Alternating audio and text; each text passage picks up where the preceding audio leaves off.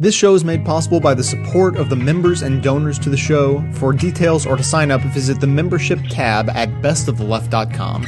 Now, welcome to the award-winning Best of the Left podcast with clips today from Wait, Wait, Don't Tell Me, Le Show, Media Matters, The Rachel Maddow Show, The Young Turks, It's All Politics, The Tom Hartman Program, Citizen Radio, and The Daily Show, with a bonus video clip for our iPhone app users from The Colbert Report. Here is your first quote. The hearings are a vapid and hollow charade in which repetition of platitudes has replaced discussion of viewpoint. That was somebody 15 years ago criticizing Supreme Court nomination hearings. Well, she's going to have to pretend to like them now. Who is it? It's Elena Kagan. It is Elena Kagan. Very well done. To summarize the coverage of President Obama's new Supreme Court nominee, she is a centrist, leftist, radical compromiser who everybody loves and nobody knows, an all-American, out-of-touch elitist, right-handed, southpaw, asexual, lesbian, heterosexual, whose personal life is a complete mystery.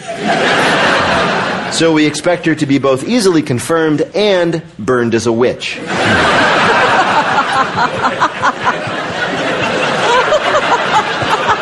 They'll do it at the same hearing, just to save time. Some say that in picking an Ivy League, even-tempered compromiser, Obama basically tried to nominate himself. This is true. People have said that. Is this his self-image? He looks in the mirror and sees a 5'3" Jewish lady? This would explain his otherwise mysterious Twitter handle, Booby. It'll be balanced, because I think most of the Supreme Court bats left-handed. And I noticed from her pictures that she bats right-handed. So if the right-handed defendant comes before the court, she will be able to handle him. Or left-handed. Well, you know, somebody dug up from the University of Chicago yearbook a picture of her playing softball. And everybody went nuts about this photograph.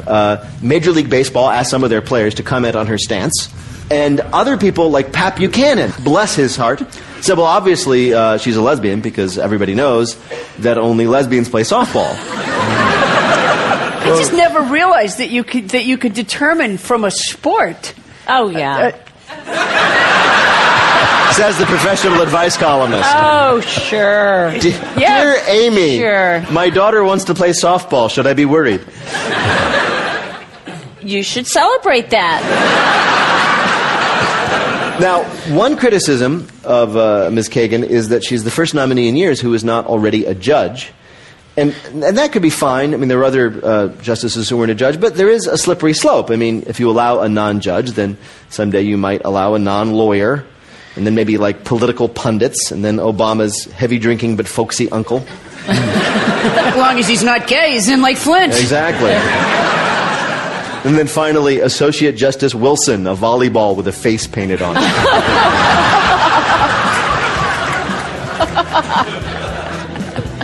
Yeah, I think the volleyball thing's going to get him in trouble. You know what they say about people who play volleyball? Yeah. They don't talk to me anymore. They don't call me anymore. Since I left the shore. So I drink again. And I play the game. Like I did yesterday. Are you the same? Are you the same?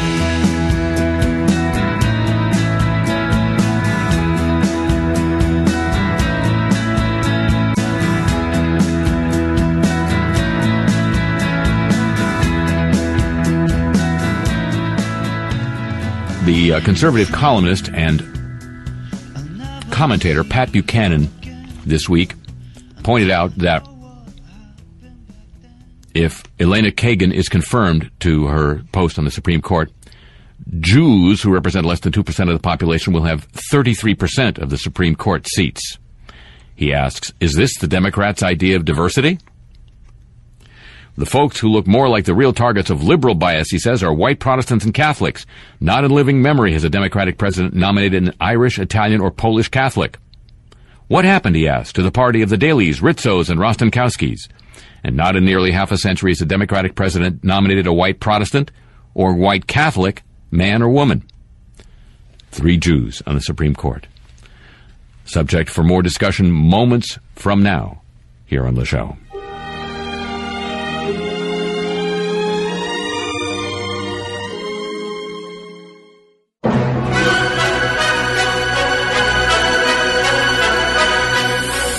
From CPR, Continental Public Radio, at Loggerheads. Conflicting opinions evenly matched according to the diametric system. Today, if Elena Kagan is confirmed, will there be too many Jews on the Supreme Court? From the left, Joan Rivers. From the right, Yakov Smirnov. Joan, first time I heard it sounded like ridiculous topic for debate. I thought only place there could be too many Jews is at a mikveh in Brooklyn. But public radio money was inducement to think again. Supreme Court is a unique institution in American life. They serve for life, insulated from all political pressure, yet major influence on how we live. Only thing like it in Russia is president's in-laws. What a country. So why shouldn't court be more representative of America, more Protestants, more Mormons? If we keep going the way we're going, pretty soon white guys in Supreme Court building will be scarce as orchids in Moscow. In Russia, flowers plant you. Don't get me wrong, I've got nothing against more Jews anywhere. Major League Baseball could use some. In Russia, sports bet on you. For that matter, Branson, Missouri could use some Jews. Justice Ginsburg would give you your own theater. In Russia, theater walk out on you. What a country. I know better than anyone else many Jewish people drawn to legal profession. Need to be smart, very verbal, like to argue to succeed in their work. If you don't believe me, ask my ex-wife. In Russia, ex-wife supports you. I wish. But USA is such a great melting pot, and especially at Supreme Court, we need more in the pot than matzo ball soup. John? Yakov, first I heard of this topic, I thought, wait a minute, last time I saw this many Jews in robes, it was at the pool of the Doral Hotel for the Goyim that's in Miami. But my God, the people who are saying there should be more Protestants on the court, aren't these the same people who hate quotas, who said there shouldn't be fewer black men working in bathrooms? Personally, I'm proud that lawyers practicing in the Supreme Court are going to have to look up with awe and respect to a couple of short Jewish women. Why should Jewish men have all its tsuris? Although God knows they could take a couple of hours out from reading briefs to at least look in a mirror. I mean, Justice Ginsburg, my God, I've heard of dressing like mother of the bride, but not mother of the corpse. Please. And you know, Yakov, it's not so long ago the court was as much of a no Jews allowed zone as the LA Country Club. All putts. So we should just relax. In a few years, maybe there'll be 2 or 3 Mexican Catholics on the court, and we'll be worrying about closing down the Supreme Court cafeteria because the judges are eating lunch out of a truck. What counts is what's between the ears and between the toes. Ugh, somebody tell Kagan a pedicure wouldn't kill her. From the left, I'm Joan Rivers. And from the right, I'm Yakov Smirnov. We both like to be asked to be at Loggerheads. And Loggerheads is produced with help of a grant from the Other Hand Foundation. On the other hand, that's where you'll find us. Next time, another issue that throws off sparks, sets the studio ablaze. At Loggerheads.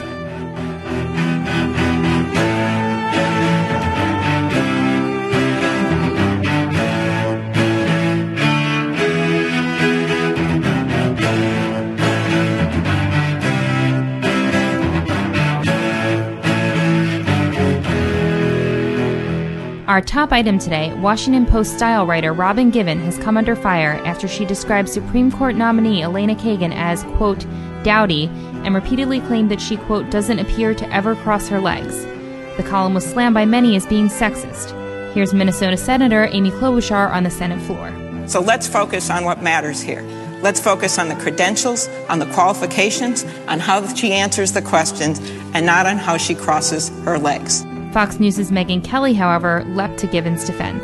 She says, why is she sitting with her legs ajar? She should sit like a lady. My mother, if she saw me sitting like that in a picture that was all over the national airwaves, would scold me too. Given, for her part, dismissed charges of sexism, writing in an email to Media Matters that she didn't think, quote, writing about a woman's appearance in the public sphere is inherently sexist.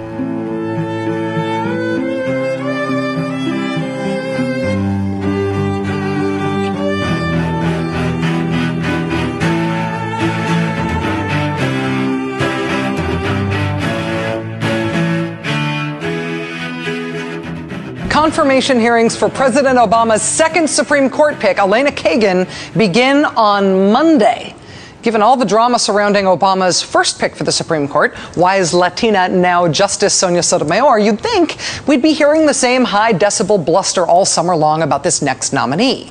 Strangely, no. Think about it. Supreme Court nominees' confirmation hearings start on Monday. How much have you heard about it already? Not really a peep. This time around, the opposition is very, very quiet. And why is that? Is it possible they don't have much to go on with Elena Kagan's painfully centrist on-the-record record? Is it because her confirmation is a shoo-in and they've decided to save their pout rage for something else down the road? No one knows. But a few undeterred diehards aren't letting everybody else's awkward silence scare them off. A few diehards are going after Elena Kagan with everything they've got. Kent Jones actually figured out everything they've apparently got against Elena Kagan, and he's here now with this report. Hi, Kent. Hi, Rachel. No, apparently it's not enough to just smear a justice nominee with the word liberal anymore. Oh, yeah. So now the opposition has gotten really creative this time. Take a look. Elena Kagan may seem harmless enough, but don't kid yourself. This mild-mannered Jew from Manhattan's Upper West Side wants to put America under strict Islamic law. Her mission to strip America of her freedom began when she was dean of the Harvard Law School, when Harvard accepted $20 million from a member of the Saudi royal family to establish a Center for Islamic Studies. Alabama's Republican Senator Jeff Sessions sees through Kagan's veil of lies. Around the same time that Dean Kagan was campaigning to exclude military recruiters, citing what she saw as the evils of don't ask, don't tell, Harvard University accepted $20 million from a member of the Saudi royal family to establish a Center for Islamic Studies. Obviously, anyone employed by an institution that accepts such a gift automatically means she endorses everything about Saudi Arabia and Sharia law, especially if you're a Jew from the Upper West Side. Columnist Frank Gaffney of the Washington Times joined the fight, saying, quote, "Hats off to Senator Jeff Sessions. The top Republican on the Senate's Judiciary Committee has opened up an important new front in the debate over Solicitor General Elena Kagan's fitness to serve on the Supreme Court. Her attitude toward the repressive legal code authoritative Islam called Sharia, and her enabling of efforts to insinuate it into this country." And if that didn't get the point across, the Washington Times included this helpful illustration. Yes, that's Elena Kagan. Yes, they put her in a turban. The Family Research Council also sounded the alarm, quote, "The next Supreme Court justice has nothing but affection for radical Muslims in the Middle East." And if that didn't get the point across, the FRC included this helpful illustration, siding with the enemy. Who is that scary man inset in the word enemy? Could it be Elena Kagan's best friend, Osama bin Laden? And Elena Kagan is a Mets fan. The strikes against her just keep piling up.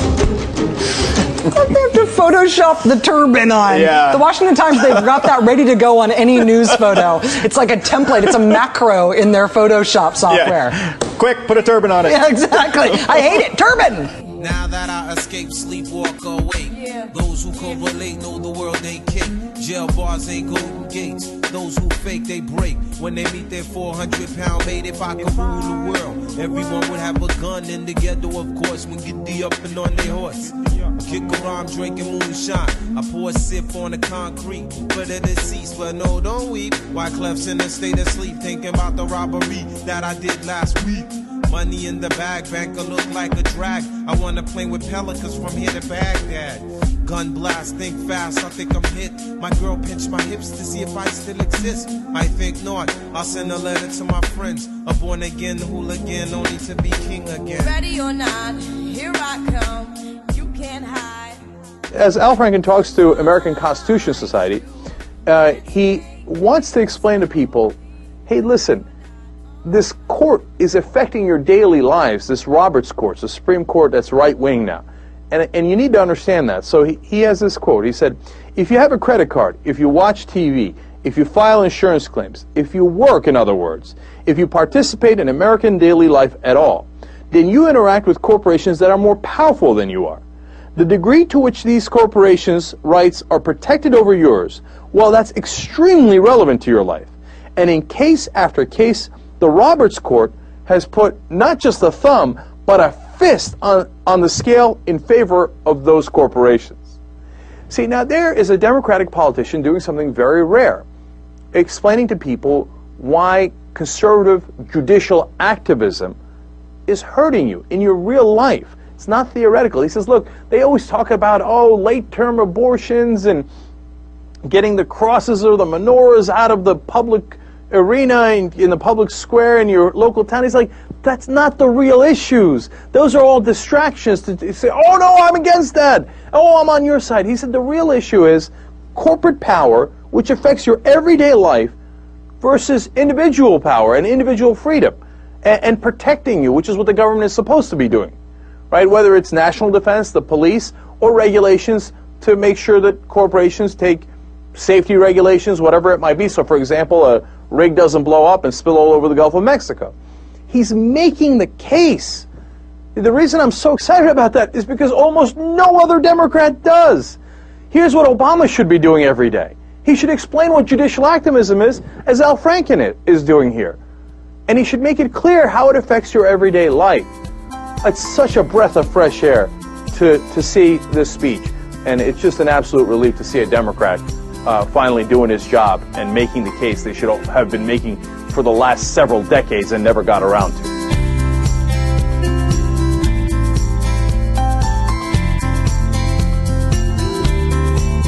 I love hearing from listeners who write in to tell me about how this show positively impacts their lives, as it reinforces the idea that what I'm doing really may be making a little bit of a difference. What I love even more is that it's the support of the listeners themselves which makes this show possible. If you appreciate the service this show provides, you can make individual donations or become a member and donate $5 a month, or even save a couple of bucks by paying for a year in advance.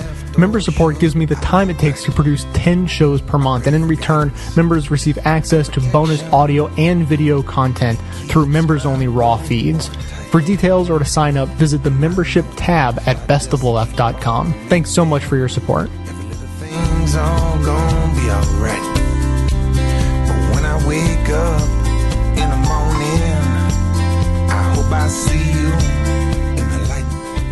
I have to confess that I'm not always fully engaged in Senate confirmation hearings of Supreme Court justices, especially over the past 15 years or so. I mean, maybe since the Clarence Thomas hearings, because they always take on a certain kind of blandness where the answers are as vague and as general and as non-revealing well, you know as why? possible. The guide was, of course, Robert Bork, who gave specific answers, and every answer upset everybody who was listening. He said, wait a second, this guy should not be confirmed to the Supreme Court.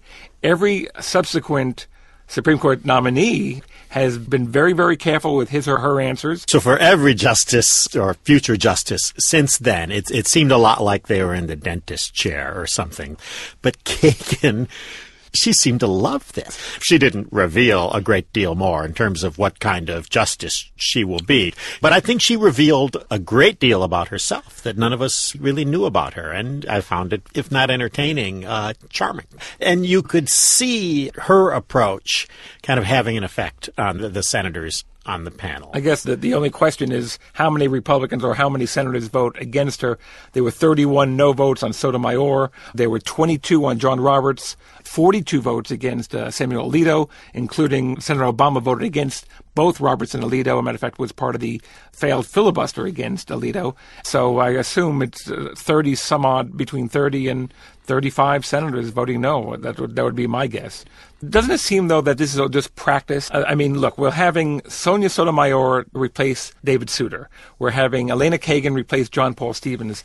Ideologically, there's no change there. But if an Anthony Kennedy would leave or a conservative would leave while President Obama is still president, I mean, that's all hell would break loose. You're right. Nobody feels like they're giving anything up. In fact, some of the loudest complaints we're hearing are from progressive groups who say, hey, she's not liberal enough. We really don't know what her philosophy is, except I thought it was a little forthcoming for her to concede, yes, I am a progressive. Otherwise, what else would I be doing in the Clinton administration and the Obama administration? I clerked for Abner Mikva. I clerked for Thurgood Marshall. By the way, speaking of Thurgood Marshall, I think the real question is not whether Elena Kagan will be confirmed, but whether Thurgood Marshall will be confirmed. He somehow seemed to be the issue on the opening day of the hearings. Well, and that was a very fascinating line of attack. It did show how little they had to go after her with. But I think a lot of us were surprised the degree to which the Republicans tried to make Thurgood Marshall an issue. And maybe they're counting on people kind of forgetting who Thurgood Marshall was, forgetting what his legacy is. But we did see that line of questioning essentially stop after the first day. And truth be told, it was mostly in the opening statements.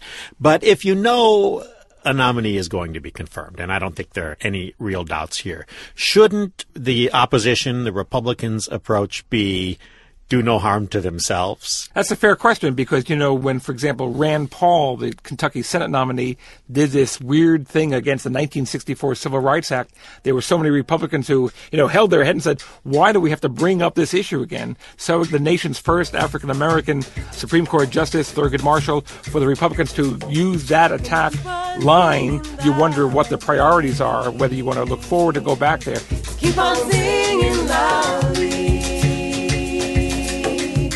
Keep on singing loudly, never turning back, never turning back.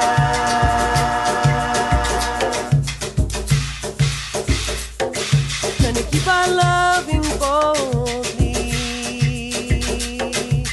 keep on loving boldly, keep on loving boldly.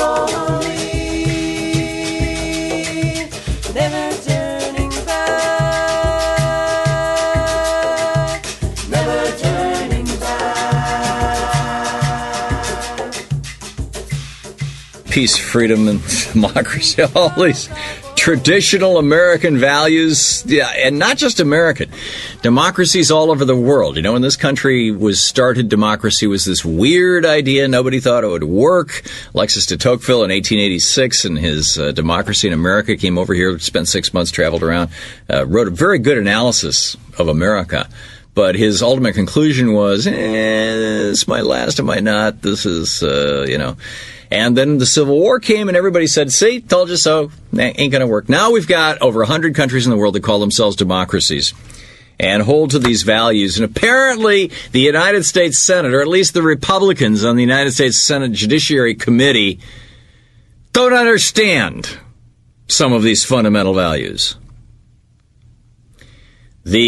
Yesterday, the Senate Judiciary Committee's single talking point was, by a ratio of 2-to-1, the number of times that they mentioned Thurgood Marshall, the first African-American Solicitor General. Now, Solicitor General is the job that Elena Kagan has right now. That's the person who argues on behalf of the United States government, not just the administration, but the United States government. She works for the executive branch, but argues on behalf of we the people before the Supreme Court against whoever is the other party, whether it's Southern Pacific Railroad or Nike or Citizens United or whoever it may be. The Solicitor General argues the U.S. side. Thurgood Marshall used to be the Solicitor General. And in 1950, was it 54, 56, as Solicitor General, I'm pretty sure it was 54, he went before the Supreme Court and he argued in a case called Brown versus Board of Education that way back in 1898 in the Plessy versus Ferguson case, where an African-American by the name of Plessy got onto a railroad car and walked into the whites-only car, and a railroad cop by the name of Ferguson arrested him and threw him off the car. He got back on. He got arrested, thrown off, got back on, got arrested, thrown off, got back on. Finally, he got imprisoned, Mr. Plessy, took this case all the way to the Supreme Court, 1898, and the Supreme Court ruled that he did not have the right to sit in the whites-only car, that he had the right to be in a blacks-only car that had equal accommodations. In other words, it also had seats. Also had windows. They didn't have to be quite as clean or quite as fancy, but roughly equal. And that doctrine applied to schools, it applied to churches, it applied to railroad cars, it applied to airplanes, it applied to restaurants, it applied to hotels, right across the board from 1898 until 1954. And Thurgood Marshall went before the United States Supreme Court and said this, as America's first African-American Solicitor General, and said this is wrong. And in a unanimous ruling, all of the members of the Supreme Court in 1954, all of them said, you're right. So yesterday, I just find this incredible. The 35 times Jeff Sessions and all that, and his right-wing henchmen, his right-wing buddies, his Republican buddies on the Senate Judiciary Committee, 35 times in a negative context, they mentioned Thurgood Marshall. They only mentioned Barack Obama, who is their modern-day boogeyman. Oh, my God, we've got an African-American as president? They only mentioned him 14 times. So yesterday was, I'll get to today in just a second, yesterday was War on Thurgood Marshall Day. So who the hell is Thurgood Marshall? Well, as I said, he's the guy who successfully argued the Brown versus Board of Education case before the United States Supreme Court in the mid-1950s that led to the integration of our schools, that led to the integration of our lunch counters, that led to the integration of our neighborhoods, that led to the, oh my God, Jeff Sessions might have to sit next to a black man on an airplane now. Can you believe it? Jeff Sessions' kids might have to go to school with black kids. Now, here's what's truly bizarre. After spending the whole day slamming Thurgood Marshall as an activist, this man was an activist. Senator Jeff Sessions, he called him a well-known liberal activist judge. When the Salt Lake Tribune, the newspaper in Salt Lake City. Now, Orrin Hatch is another member of this Congress. He was trashing Thurgood Marshall. And so his local newspaper tracks him down and says, what was wrong with Brown versus Board of Education? And Orrin Hatch says to his hometown newspaper, well, it's hard to say. Turns and walks away. But, Orrin Hatch said to the paper, there is no doubt he was an activist judge. John Kyle, the Republican senator from Texas who's on the Senate Judiciary Committee, the guy who's the chairman of the Republican Senatorial Campaign Committee, the guy tasked with raising money for other Republicans. Talk about speaking to the base. Talk about dog whistle to the racists. Talk about what the Republicans did yesterday was all but furl out a KKK banner and show up at Robes and Hoods and say, hey, all you racist guys out there, send us money, get us elected. We're going to make a good stand here against this woman who had the temerity to clerk for Thurgood Marshall. See, that's why they keep invoking Thurgood Marshall's name, is because Elena Kagan was a clerk for this guy.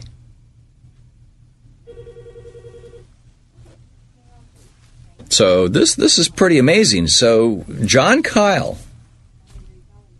criticized Thurgood Marshall yesterday after the hearings. Or excuse me, this was during the hearings. And what was his criticism of Thurgood Marshall? What made Thurgood Marshall a liberal activist? Well, these are John Kyle's own words. Quote, he had an unshakable determination to protect the underdog. Oh, we can't have that. I mean, that's just terrible. John Kyle went on to say, the president says that judges should have a keen understanding of how the law affects the daily lives of American people and know that in a democracy, powerful interests must not be allowed to drown out the voices of ordinary citizens. And that is an accurate quote by John Kyle of President Obama. He then goes on to say, Kagan wrote a tribute to Justice Marshall in which she said it was his view that the courts and it was the role of the courts in interpreting the Constitution to protect the people who went unprotected by every other organ of government. And later, when she was working in the Clinton administration, she encouraged a colleague on a speech about Justice Marshall to emphasize his unshakable determination to protect the underdog. Oh, my God! We can't have this. This is absolutely terrible. This woman clerked for an African-American who was a progressive. He wasn't even actually a progressive. He was a kind of moderate liberal. He mostly thought that, the underdog should be protected. That American values had to do with the middle class and everybody. As opposed to John Roberts, who has always, in every single ruling, I am not exaggerating, has always sided with the rich, the powerful, and the corporate over the poor, the powerless, and the individual.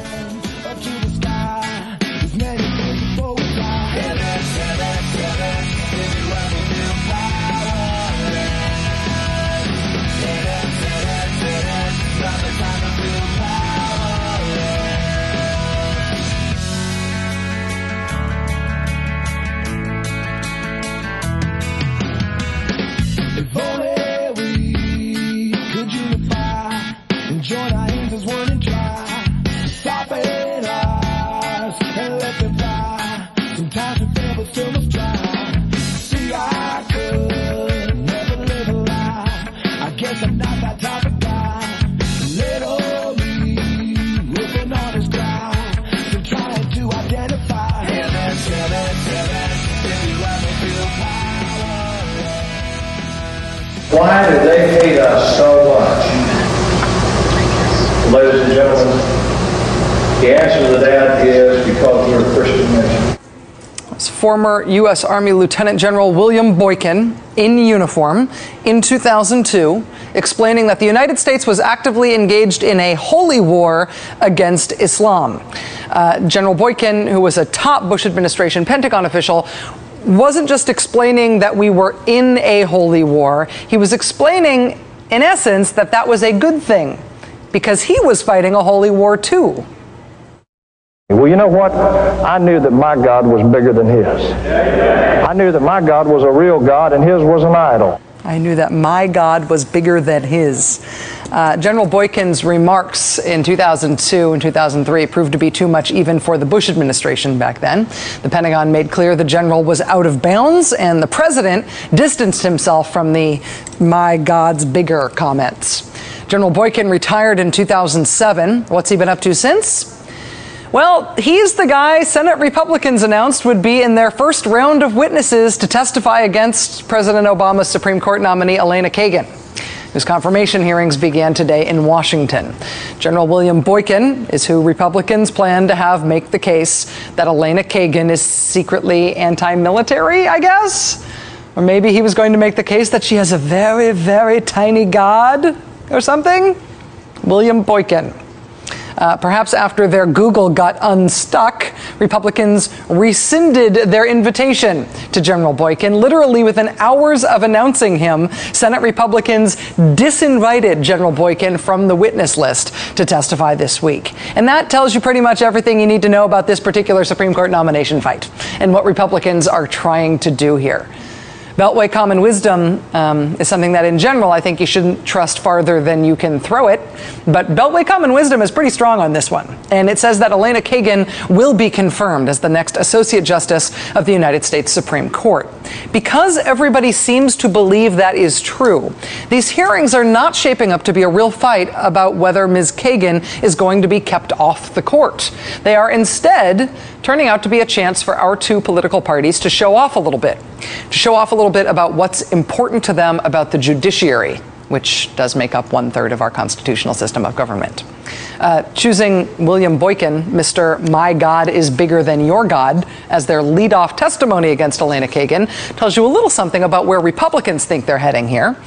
Even if, for matters of political prudence, they decided belatedly to disinvite William Boykin, we still got plenty of indication today from the lead Republican on the Judiciary Committee, Senator Jeff Sessions of Alabama, that Republicans will try to use the Kagan hearings as sort of a teachable moment to warn America yet again about the dangers of liberals. Throughout her career, Ms. Kagan has associated herself with well-known activist judges who have used their power to redefine the meaning of words of our Constitution and laws in ways that, not surprisingly, have the result of advancing that judge's preferred social policies and agendas. Her actions punished the military and demeaned our soldiers as they were courageously fighting for our country in 2 wars overseas. Ms. Kagan's college thesis on socialism in New York seems to bemoan socialism's demise there. Doesn't that just take you back? Can't you just close your eyes and listen to that voice? It's like you forget what decade it is. You forget what century it is. The fun thing about the be afraid of the liberals strategy that Republicans seem to be deploying against Elena Kagan is that she's really not that much of a liberal. So that's going to be fun to watch over time. Also, it's just fun to listen to see how many extra syllables Jefferson Beauregard Sessions III can add to the word liberal to make it sound more scary. Democrats, on the other hand, seem to be trying to use these hearings as their own teachable moment. Our next guest, Democratic Senator Amy Klobuchar of Minnesota, today kept her opening remarks tightly focused on the nominee and her qualifications. But some other Democratic senators, including her counterpart from Minnesota, Al Franken, and Sheldon Whitehouse from Rhode Island, essentially followed the lead of Jeff Sessions. Not in dark warnings about liberalism, but in trying to use these hearings as an opportunity to make a broader case to the nation about the judiciary, about the courts. Specifically about the judiciary that we've got and the courts we've got right now. Specifically about the John Roberts Supreme Court and the corporations that love it too much. There is such a thing as judicial activism. There is such a thing as legislating from the bench. And it is practiced repeatedly by the Roberts Court. And it has cut in only one direction, in favor of powerful corporate interests and against the rights of individual Americans. My state has been victim to the third largest Ponzi scheme in history, and yet in 2008, in a case called Stone Ridge, the Roberts Court made it harder for investors to get their money back from people who defrauded them. The Twin Cities have more older workers per capita than almost any other city in the nation, and yet in 2009, in a case called Gross, the Roberts Court made it easier for corporations to fire older Americans and get away with it. There is a pattern here. Each of these decisions was won with 5 votes. And in each of these decisions, that bare majority used its power to help big business. Senator Al Franken of Minnesota. Senator Sheldon Whitehouse of Rhode Island hammered the same point home by highlighting the Roberts Court's most controversial ruling to date, Citizens United. The Citizens United decision, yet another 5-4 decision, created a constitutional right for corporations to spend unlimited money in American elections, opening our democratic system to a massive new threat of corruption and corporate control. There is an unmistakable pattern. For all the talk of umpires and balls and strikes, at the Supreme Court, the strike zone for corporations gets better every day. It is a great Constitution we have inherited. And you will be a great justice if you interpret our Constitution in the light of its founding purpose, rather than according to the preferences of today's most powerful interests. Elena Kagan, in all likelihood, is going to be confirmed as the next Associate Justice of the Supreme Court. No sure bets, but that seems likely. The big unknown at this point is how many votes she'll get. As E.J. Dionne wrote for the Washington Post today, confirmation hearings in the past have been a chance for conservatives to trumpet their judicial philosophy to the nation, almost regardless of anything about the nominee. Will Elena Kagan's hearings be the first time in a generation at least that Democrats do that about their judicial philosophy instead of the Republicans? Will you remember the dress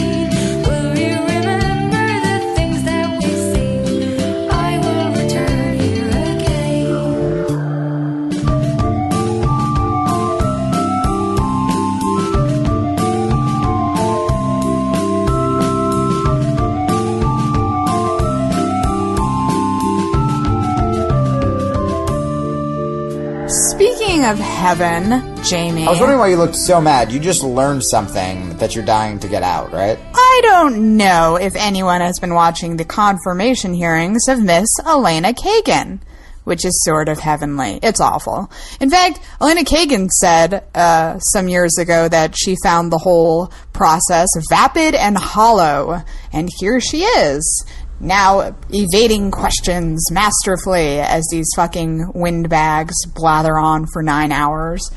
So, yes, what this confirmation hearing has turned into is Elena Kagan, many, many years ago, worked for Thurgood Marshall, who's one of the most famous justices ever serve on the Supreme Court. Yes, black. So Republicans hate him, and because he's black. Because he's black, and they say he's an activist judge.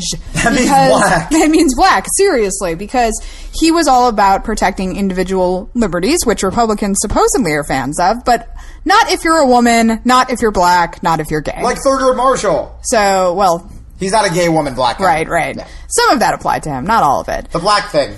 So Elena Kagan worked for him, so by extension, she too is a dangerous radical. And this is what really frustrates me about this. There's a lot to criticize Elena Kagan about. Her total lack of record, for example. The fact that she, at her first chance, sold out the gay community. But also the fact that she... she's been accused of her hiring policy at Harvard. The majority of people she tenured were white dudes. I think there was one black person. So it's so funny that they're relating her to Thurgood Marshall, and she clearly still favors white guys. Yeah, so she's basically the old guard in a skirt. Everybody's like, no, she's a woman and she's a Jew. She's exciting and she's new. She's yet another person from Harvard. Did you mean for that to rhyme? I didn't. That was really weird. I should be a rapper. Nope. It's never going to happen again. Are you trying to think of a rap? Allie K! Keeping it real and bringing the truth. All right. Okay, I won't do it. You're not even going to be able to listen to that again. I won't do it. The confirmation hearings are happening right now, but this is actually what I just learned, Jamie, and I really wanted to share it with you. So Jeff Sessions is a notoriously awful Republican from the great state of Alabama. That's not a great state. So I was being sarcastic. Oh, sorry, we have fans in Alabama, too. You're great. Nice, Jamie. Your state's awful. Seamless.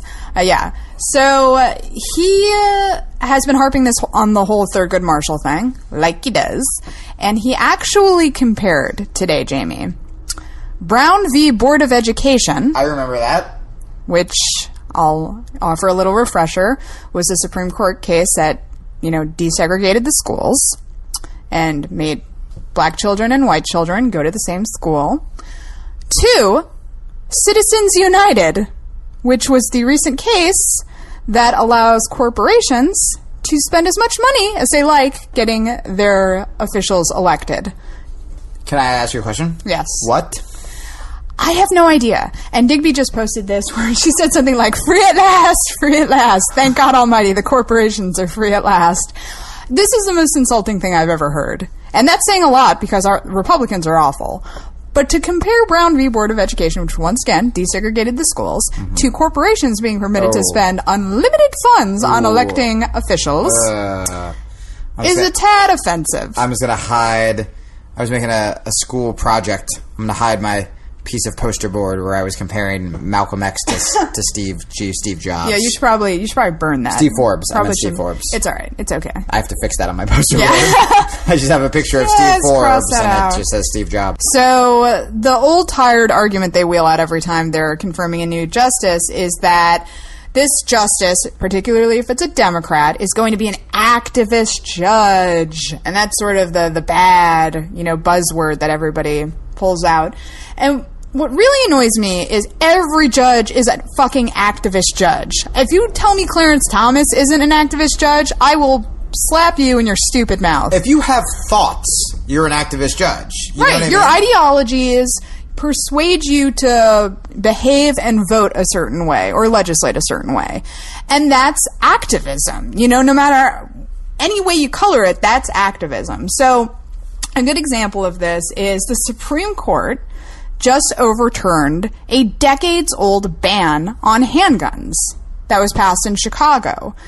That is the work of pro-gun activists, you know? But nobody ever spins it that way in the media. When they do it that way, you know, they're sort of applauded for not being liberals. But here's the thing. We have conservative activists on the Supreme Court, and we have liberal activists on the Supreme Court. But the conservatives are proud of being activists. They fight like hell, and they win. And the liberals are just preoccupied with not looking liberal. Yeah, while we're bashing liberals, here's another problem I have. So Elena Kagan, awful fucking nominee. For many reasons we've discussed on the show. Her stances on executive power. Yep. And she is getting grilled by the Republicans. She is being called an activist by the Republicans. And it's another fucking example, just like with healthcare, just like with the stimulus, just like with everything, where Barack Obama could have nominated an actual activist, an actual progressive, and she would have been getting shit on just as much. Over the weekend on the Sunday talk shows, Republicans were saying they're willing to filibuster Kagan. And this is another example of sliding everything more to the right, where Elena Kagan is a centrist, but the Republicans are labeling her a activist liberal. So what's going to happen when an actual liberal comes along? Well, they're going to call her fucking a Marxist, or they're going to call her whatever. Do you know what I mean? Yeah. So, again, Obama, if he wanted to, could have nominated an actual progressive. That progressive would have gotten just the same amount of shit, except, number one, we could have had a progressive on the Supreme Court, which is arguably the most important position in the country. And the definition of progressive would actually be progressive instead of now, you know, people were calling Barack Obama a progressive and a socialist. That's what the right does. That's what the problem is. He's not a progressive, so he didn't nominate a progressive. Who did he nominate? He's a moderate, so moderate to right, and she's moderate to right. And that's who he nominated. In fact, everybody's been saying he chose her because she reflects a lot of his own values. So maybe if we had elected a progressive president, we would have gotten a progressive candidate. But she's not surprising. When he nominated her, I was like, that's about right. You know? Sonia Sotomayor, I was never really, really freaked out about because I thought she would vote like Souter, and so far she has. I mean, she may shock everybody and become conservative overnight. But it's pretty reliable, you know, based on what we know about these people. Can I be honest with you? Yeah. There was a part of me when it came to Supreme Court where I think there's always... God, and I hate to admit this on a show to our listeners, especially Jeremy Scahill, but there was still a part of me, and I've criticized Obama just as much as Ali on the show, but there was part of me that I'm like, I just think he's a fucking politician, and deep down, because he lived on the south side of Chicago, he knows that at least when it comes to the Supreme Court, this kind of transcends his presidency. Like, they're going to be around a lot fucking longer than he is. So this is the one time you fucking buckle down. But he's not a progressive. He's not. I know. He's a technocrat. He's a moderate technocrat. But technocrats are, you know, they're advantageous when playing politics. But I feel like with the Supreme Court, I'm just like any fucking decent person. I don't know. You're right. It's not about being decent at this point. I mean, he is in a corrupt, broken system, and he is one man, and anybody who's looking to him to change everything, it's just not going to happen. So this election of Elena Kagan this nominee of Elena Kagan makes perfect sense because she so obviously reflects who he is as a person. Working since the 4th of July. Working since the 4th of July. You can support this podcast at no additional cost yourself when you shop at Amazon through a special widget posted at bestoftheleft.com. You can use the widget to search for what you're looking for, or simply click through and shop the site normally. Better yet, click through on the widget once and bookmark that page to use every single time you shop. By doing this, Amazon will donate around 7 or 8% of the cost of your order to support this show without adding a dime to your bill. It's very little effort on your part, but can make a huge difference to support the show. Check out the widget on the right side of bestoftheleft.com. Thanks so much for your support.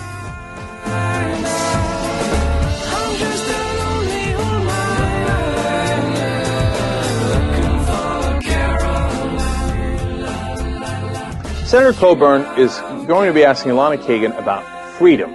Do we have more or less freedom than 30 years ago?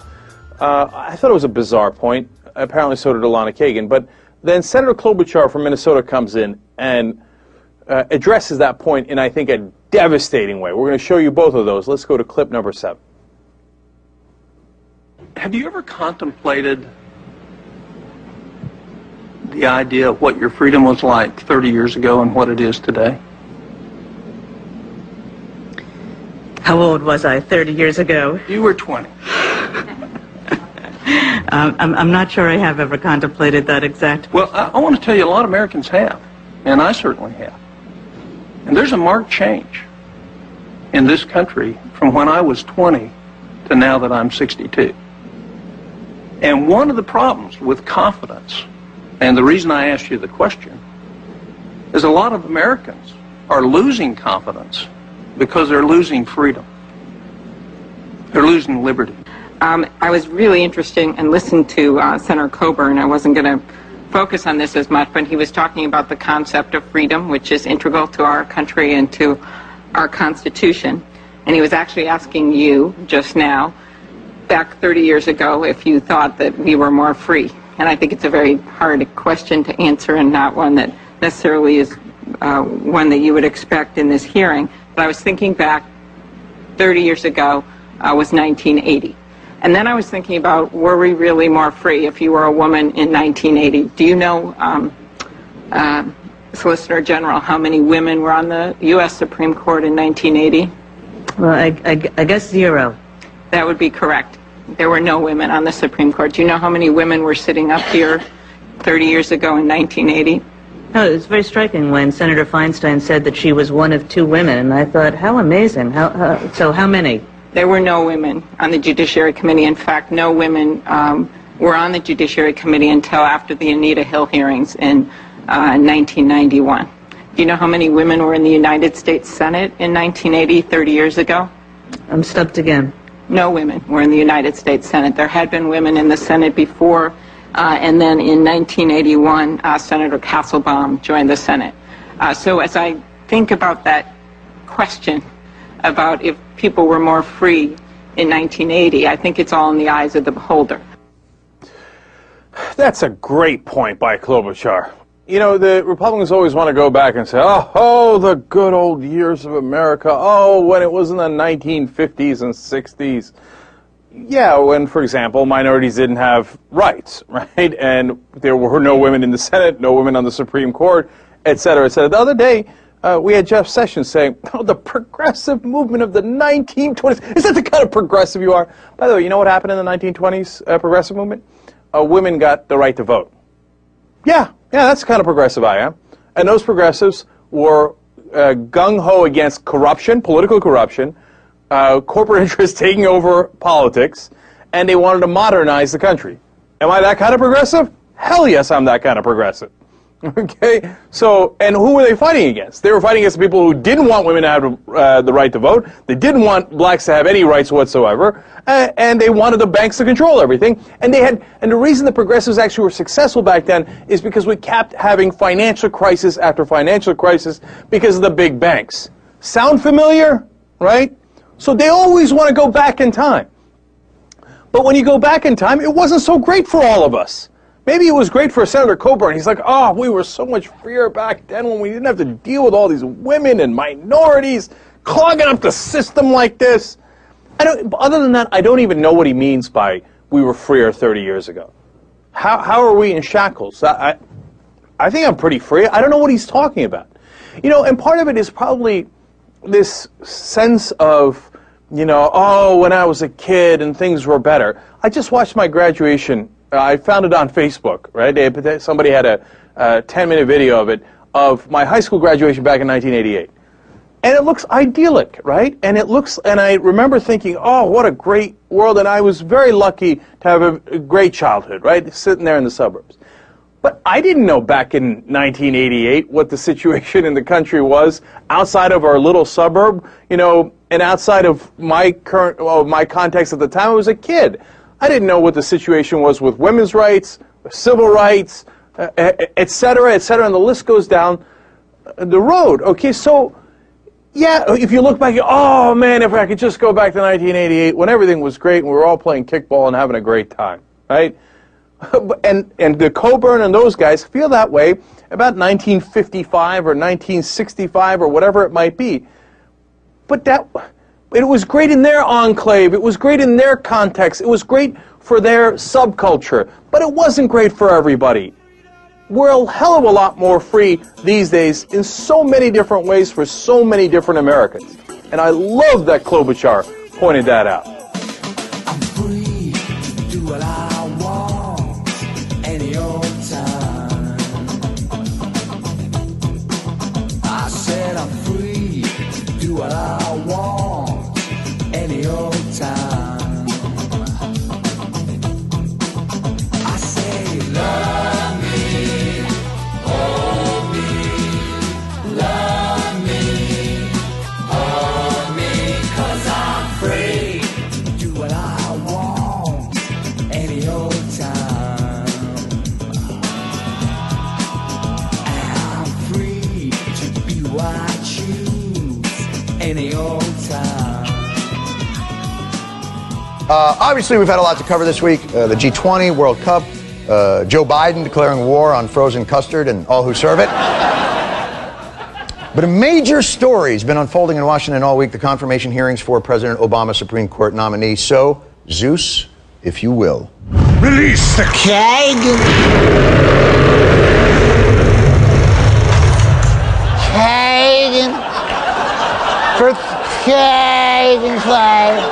For 3 days, Solicitor General Elena Kagan has sat for questioning by the Senate Judiciary Committee, the Supreme Court's version of a gang beat-in. It's never easy.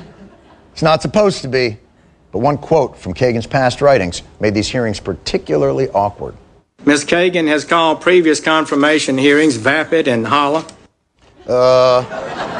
She has said they were an exercise in futility, a waste of air, a bunch of jagoffs yammering. That's what, these are her words, not mine. She said of me personally, my ears make my head look like a flesh-toned bowling trophy. That's what she said. She said I look like a gay Alfred E. Newman. That's what she said. Perhaps this hearing will be Elena Kagan's chance to demonstrate the proper manner in which to answer committee questions in a forthright, non-evasive, honest, judicially transparent way, so that we may, as a nation, finally have a Supreme Court confirmation conversation that we deserve. It wouldn't be appropriate for me to talk about what I think about past cases. I'm hesitant to make any comments and not to in any way prejudge, so it would not be appropriate for me to comment. I couldn't comment. I'm reluctant to say, I guess I don't want to make any comment. When are they going to release the Kagan? All right, people, why Kagan? Why? Why won't you give your frank opinion about this court? Why? I would not want to characterize the current court in any way. I hope one day to join it. What do you want me to say? You want me to say Scalia's an ass? Is that what you want me to say? I'm not going to say it. You know why? I hope to work with that ass. That was my Elena Kagan impression. Wasn't very good. So Kagan will not divulge who she would be as a Supreme Court justice for fear that she will not get to be a Supreme Court justice. And her opponents will not explicitly divulge why they don't want her to be a Supreme Court justice for fear that they will look like provincial little brains. Let's watch it play out. I want America to know who you are. Ms. Kagan's experience draws from a world whose signposts are distant from most Americans. You have a very different belief system than most of the people who come where I come from. You grew up in Manhattan. Manhattan's Upper West Side. Let's just cut to the chase. You're a Jew. You're a Jew. You're from Jewsylvania. Your favorite candy is jujubes. You love to play Jumanji. Your favorite way to eat roast beef? Au jus. You're a Jew. Your favorite musical is all of them. You're an Upper West Side Jew. Your favorite singer is Jewel. which rhymes with shul, which is where you go to school, because you're a Jew. Well, I see my time is up. I yield to the senator from South Carolina. Perhaps it is time we move past this obsession with the nominee's otherworldliness and ethnicity. Christmas Day bomber. Where are you at on Christmas Day? You know, like all Jews, I was probably at a Chinese restaurant. Boom! Boom! Boom! Yes! My people use humor to diffuse situations. Boom! A moment of genuine humor. Someone quickly sanitize it. I'm enjoying some of the ethnic humor here from... Wait till I talk about the Italian side and the Irish side of my family and the French-Canadian side of my wife's family. Oy vey, we'll have something going. Yeah, how about those French-Canadians, huh? Hey, get off the couch, Frenchie.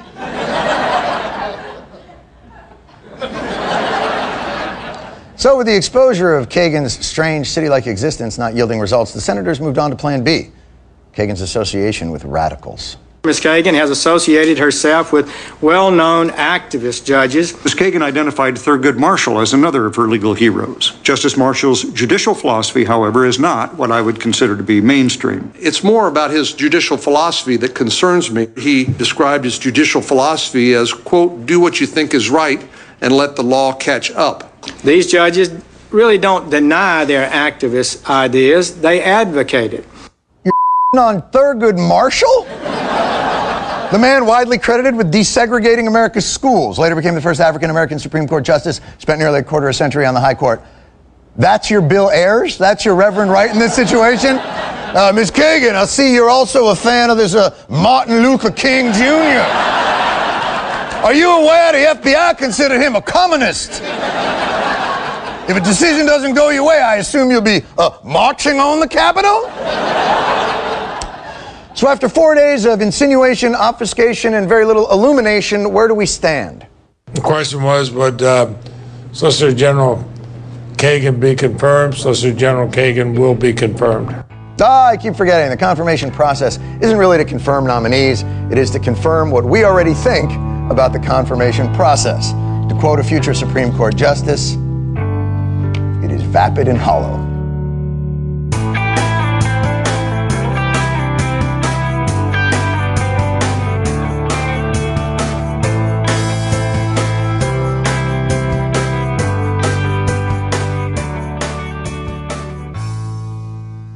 Thanks for listening, everyone. So the only real 2 cents I want to add to this show is not to pile on and talk about how even though the Supreme Court is very arguably the most important branch of government, the people who hold those offices hold them for decades and have incalculable sway over individual people's lives, for decades or centuries to come into the future. And so with the weight of that kind of importance, for the confirmation process for justices to be so incredibly juvenile is horrifying, to say the least. But I'm not going to pile on and say any of that, because I kind of understand to a certain extent why we have kind of reached this lowest common denominator sort of system. And so, it's by my nature, I am less frustrated by things I understand, even if they are frustrating, than I am frustrated by things that I do not understand.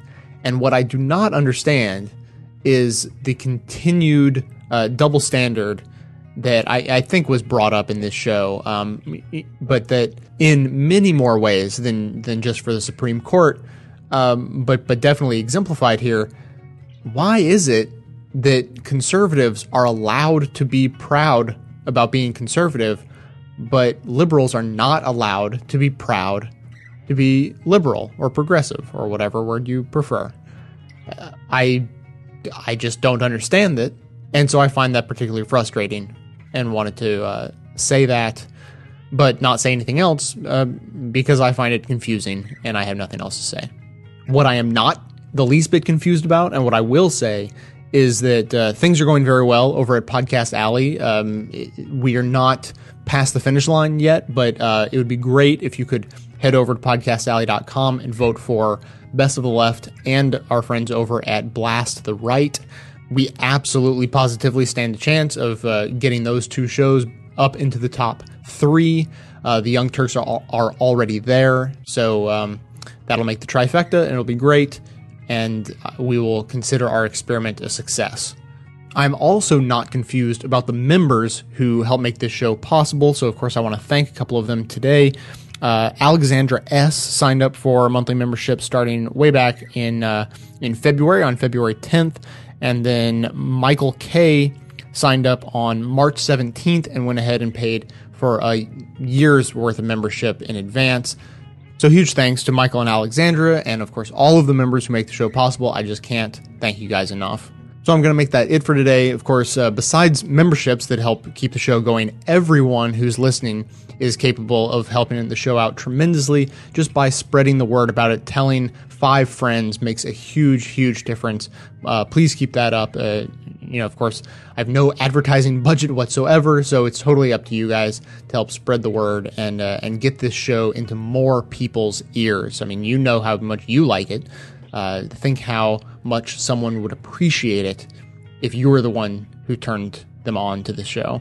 Of course, to stay connected or even help spread the word online about the show, you can sign up with us at Twitter and Facebook. We're on both of those. For details on the show itself, including links to all the sources and music used in this and every episode, all of that information is always posted in the show notes on the blog. So, coming to you from far outside the conventional wisdom of Washington, D.C., my name is Jay, and this has been the Best of the Left podcast, coming to you 10 times a month. Now, thanks entirely to the support of members and donors to the show from bestoftheleft.com.